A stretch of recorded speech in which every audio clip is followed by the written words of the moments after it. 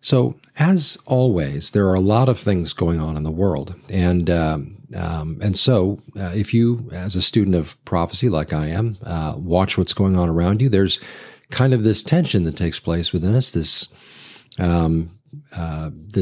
on the one hand, excitement at the prospect that we might be getting right on the doorstep of Christ coming for His church, and then ultimately fulfilling His purposes as the Bible describes them. His kingdom coming, His will be done on earth as it is in heaven. These are things we pray for and are encouraged. We're taught by the Lord Himself to pray for, and so we naturally get excited at the prospect of seeing those things unfold. However, we also have to balance that with a measure of genuine Christ-like compassion, because so often the events that are taking place that are described in Scripture take place in the midst of trouble and sorrow and catastrophe and that kind of thing. And in particular, I want to look at just a couple of things today, one of which is just such a catastrophe. No doubt, I can't imagine you would not be aware of the earthquakes that have been taking place, this sort of ongoing barrage of seismic activity happening in Turkey and Syria right there in the border areas. Upwards of 5,000 people so far have been killed as a result of these earthquakes, and not just one earthquake. There was 7.8. A friend of mine told me that sort of the measuring of seismic activity has been adjusted over the years, where some years ago this would have been seen as even over an 8 on the Richter scale. But whatever the case, just a huge earthquake. Thousands and thousands of buildings collapsed. Just the humanitarian trauma of that can't be overlooked. And as believers, we want to pray for those who are suffering in that way. And recognize that, while we do, on the one hand, again, get excited at the prospect of the world moving toward the time when Christ will return and establish His kingdom, we do want to also remember, again, I'll just say it one more time here, that these things are unfolding in the midst of great suffering in that in this fallen world. And so we just want to be aware of that and make sure that we approach these things appropriately. Again, finding a way to sort of, I love how Tony Evans phrased it. I've used this many, many times. He phrased it as living within the eschatological dialectic between the now and the not yet. That's a great, great way to sort of describe the tension that we live in as believers who know what ultimately is going to come when Christ reigns, but also being fully aware that en route to that, there's going to be tremendous suffering, tremendous catastrophe in the world, not just in the period of time of the Great Tribulation period, that last 3.5 years where we see all of these trumpets and bowls unfolding and being poured out in wrath upon the earth, but even in our day, well, by way of example, this is one of the things I want to talk about today. I'm going to kind of try to keep it brief in the spirit of the prophecy brief. Let me try and do that today. But the earthquake, again, in Turkey and such, and Syria, with a huge death toll and huge destruction and all of this, we want to be praying for that.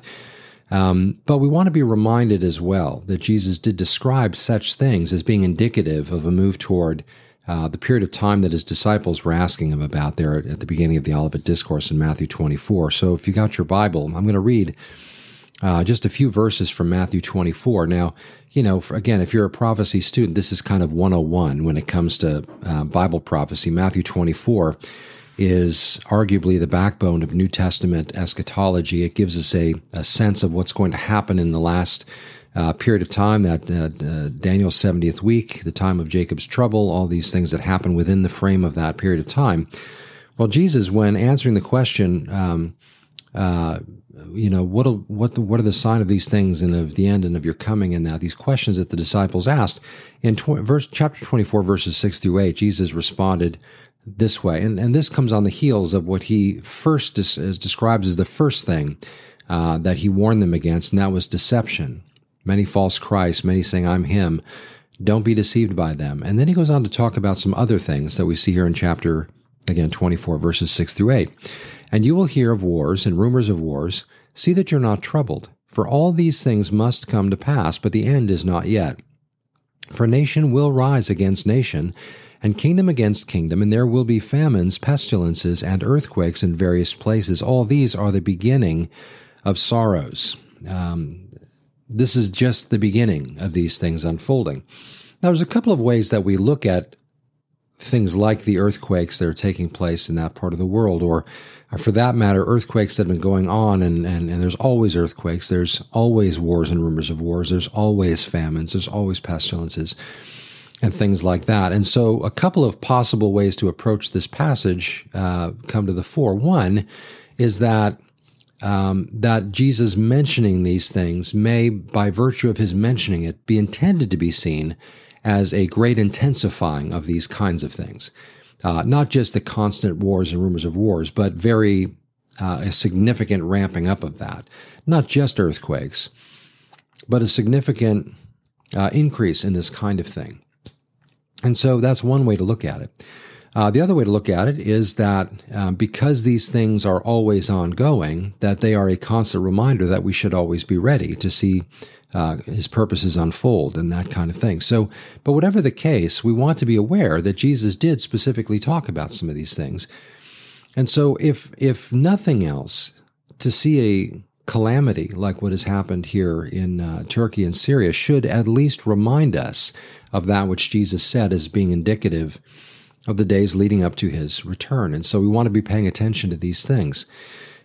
Just to speak a little bit more to some of the practical elements that are happening in that regard, Iran, interestingly, has pledged to send relief, and I think is currently underway in sending that relief, I believe, to Turkey and Syria right now. They've pledged it.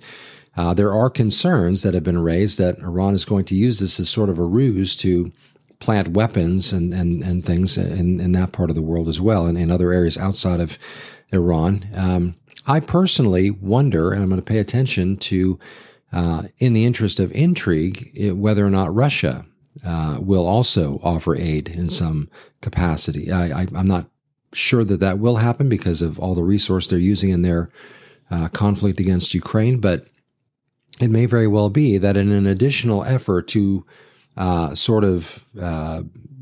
bring together nations, sort of behind her, I wonder if Russia's going to do something like that. I say that because in places like Ezekiel 38, matter of fact, we can turn there too, I guess. In Ezekiel 38, the first handful of verses, I'll just read through verses 1 through 6. Oh, and also verse 13. Now the word of the Lord came to me, saying, Son of man, set your face against Gog of the land of Magog, the prince of Rosh, Meshech, and Tubal, and prophesy against him, and say, Thus says the Lord God, Behold, I am against you, O Gog, the prince of Rosh, Meshech, and Tubal. Meshech and Tubal, very seemingly speaking of that area that we now call Turkey. I will turn you around, put hooks into your jaws, and lead you out with all your army, horses and horsemen, all splendidly clothed, a great company with bucklers and shields, all of them handling swords. Persia, Ethiopia, and Libya, Iran, their Cush and Put is how it's listed in some of your Bibles here. In the New King James, it actually calls them by their modern names, interestingly. And Libya, Persia, Ethiopia, and Libya are with all of them with shield and helmet. Gomer and all its troops, Gomer likely speaking of portions of Eastern Europe. The house of Togarmah, likely speaking of the Armenians. From the far north and all its troops, many people are with you. And so it goes on to speak about, and it will go on to describe, again, as God puts the hooks in the jaws of Gog, who is the leader of Magog, and these other nations that have come around her are going to come to battle against Israel one day. Well, I'll point out what I always point out in this, and that is that it is likely that event does not just sort of happen in a vacuum, but likely what's happening today is that things are being put in place for when that event takes place. Some may hold that this conflict is what's actually described in Revelation 20, when Gog and Magog show up again after the millennial kingdom. I think this is a separate and earlier event that I think helps to precipitate Daniel's 70th week, leading to ultimately the return of Christ. And I think it's another event that takes place after the millennium. So that being said, it is very likely, in my view, that whether it's the catastrophe of the earthquakes or whether Iran, for example, does exploit this catastrophe as an opportunity to sort of build further roots in other countries outside of itself to establish some of the elements that will be in play when ultimately Ezekiel 38 comes to pass. These are just things to pay attention to watch. We always, as believers, have to have our eyes open.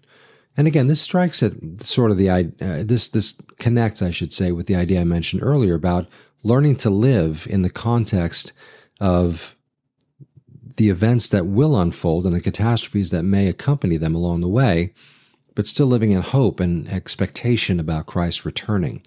So, but we don't want to be blind to these things. We want to pay attention and read the stories and get the best information that we can.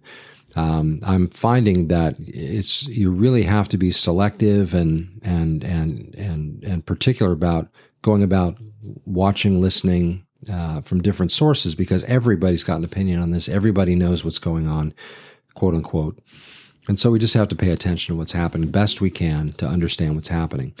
Now, we're not going to change what's going to happen. I mean, the Bible tells us how this is going to unfold. And so we, for our part, are just trying to be aware of where we are on this timetable. And by the way, the reason for that is because it should excite us and prod us to be about the Lord's business when he comes for us. And so we see that phraseology used in regard to Israel and God's people in regard to his chosen people before Christ comes and returns to establish his kingdom.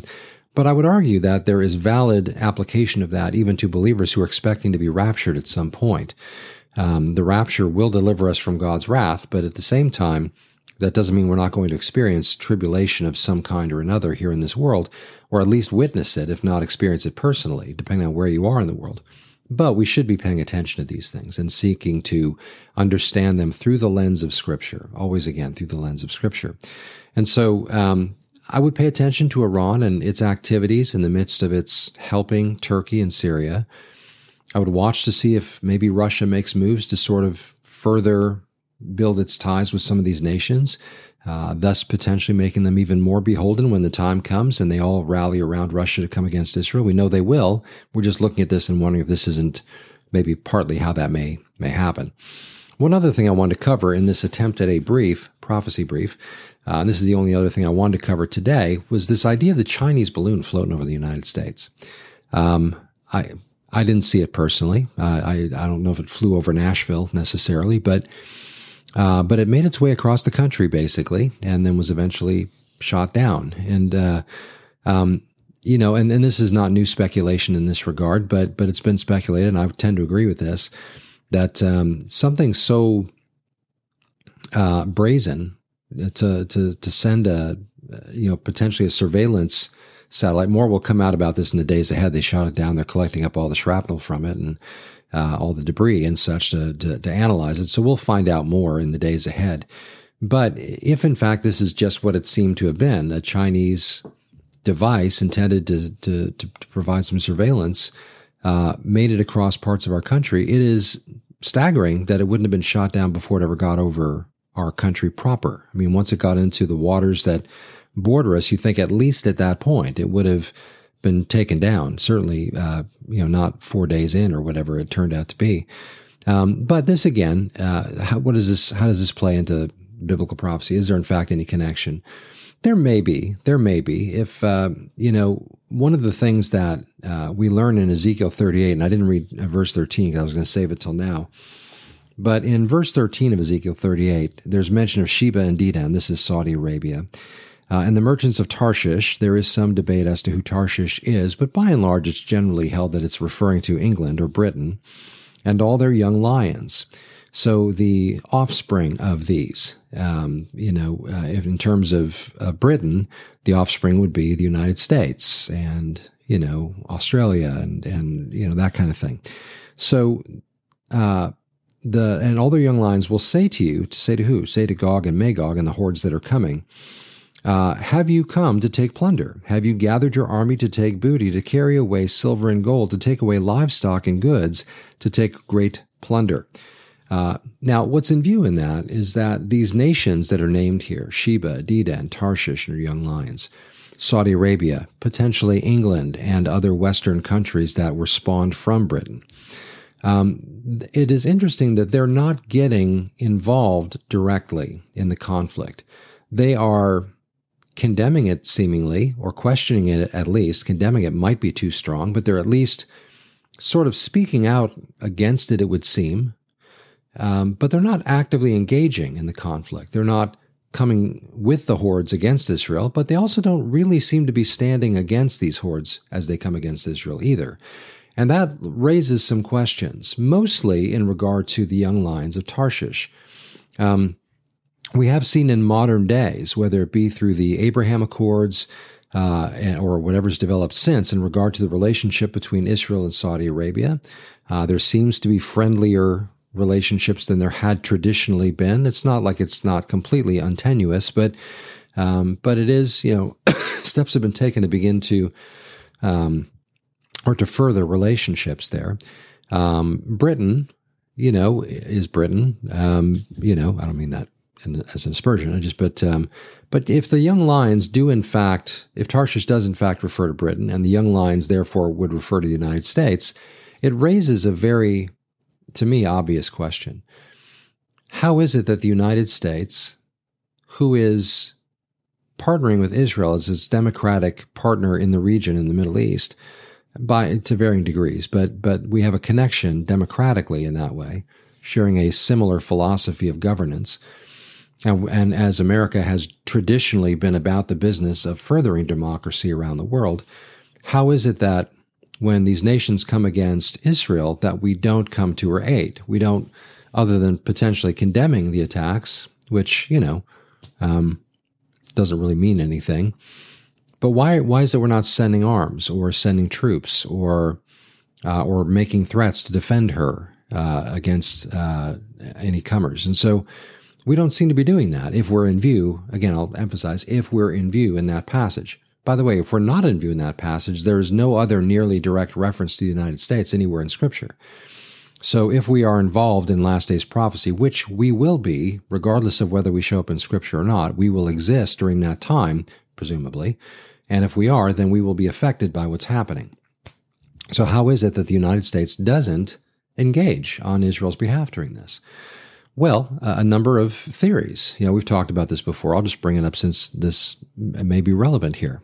There's a number of possible scenarios. Some of the more obvious and generally popular scenarios among prophecy buffs is that we're taken out somehow. We are neutralized in some way, whether it's through a nuclear exchange or whether an electromagnetic pulse, an EMP, is detonated in the atmosphere above the United States, and it just wipes out our capacity to interact and get involved in it. That could be.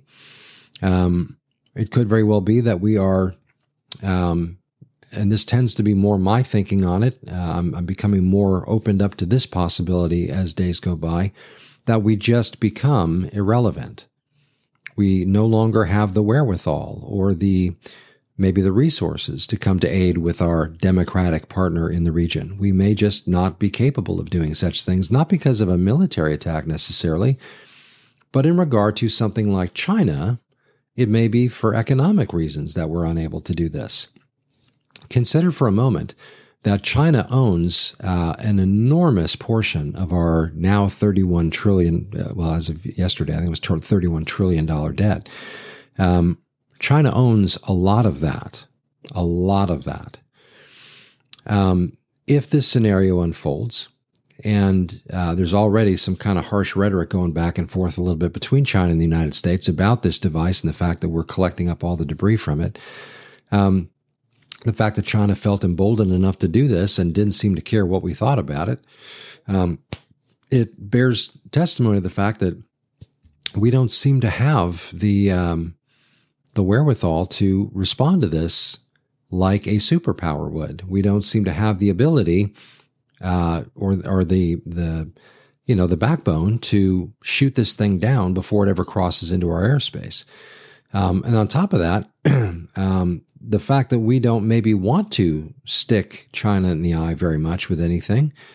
What's happening now is probably basically expected protocol, but no real ramping up taking place. And it may very well be because we don't want to take on China because they own all our debt.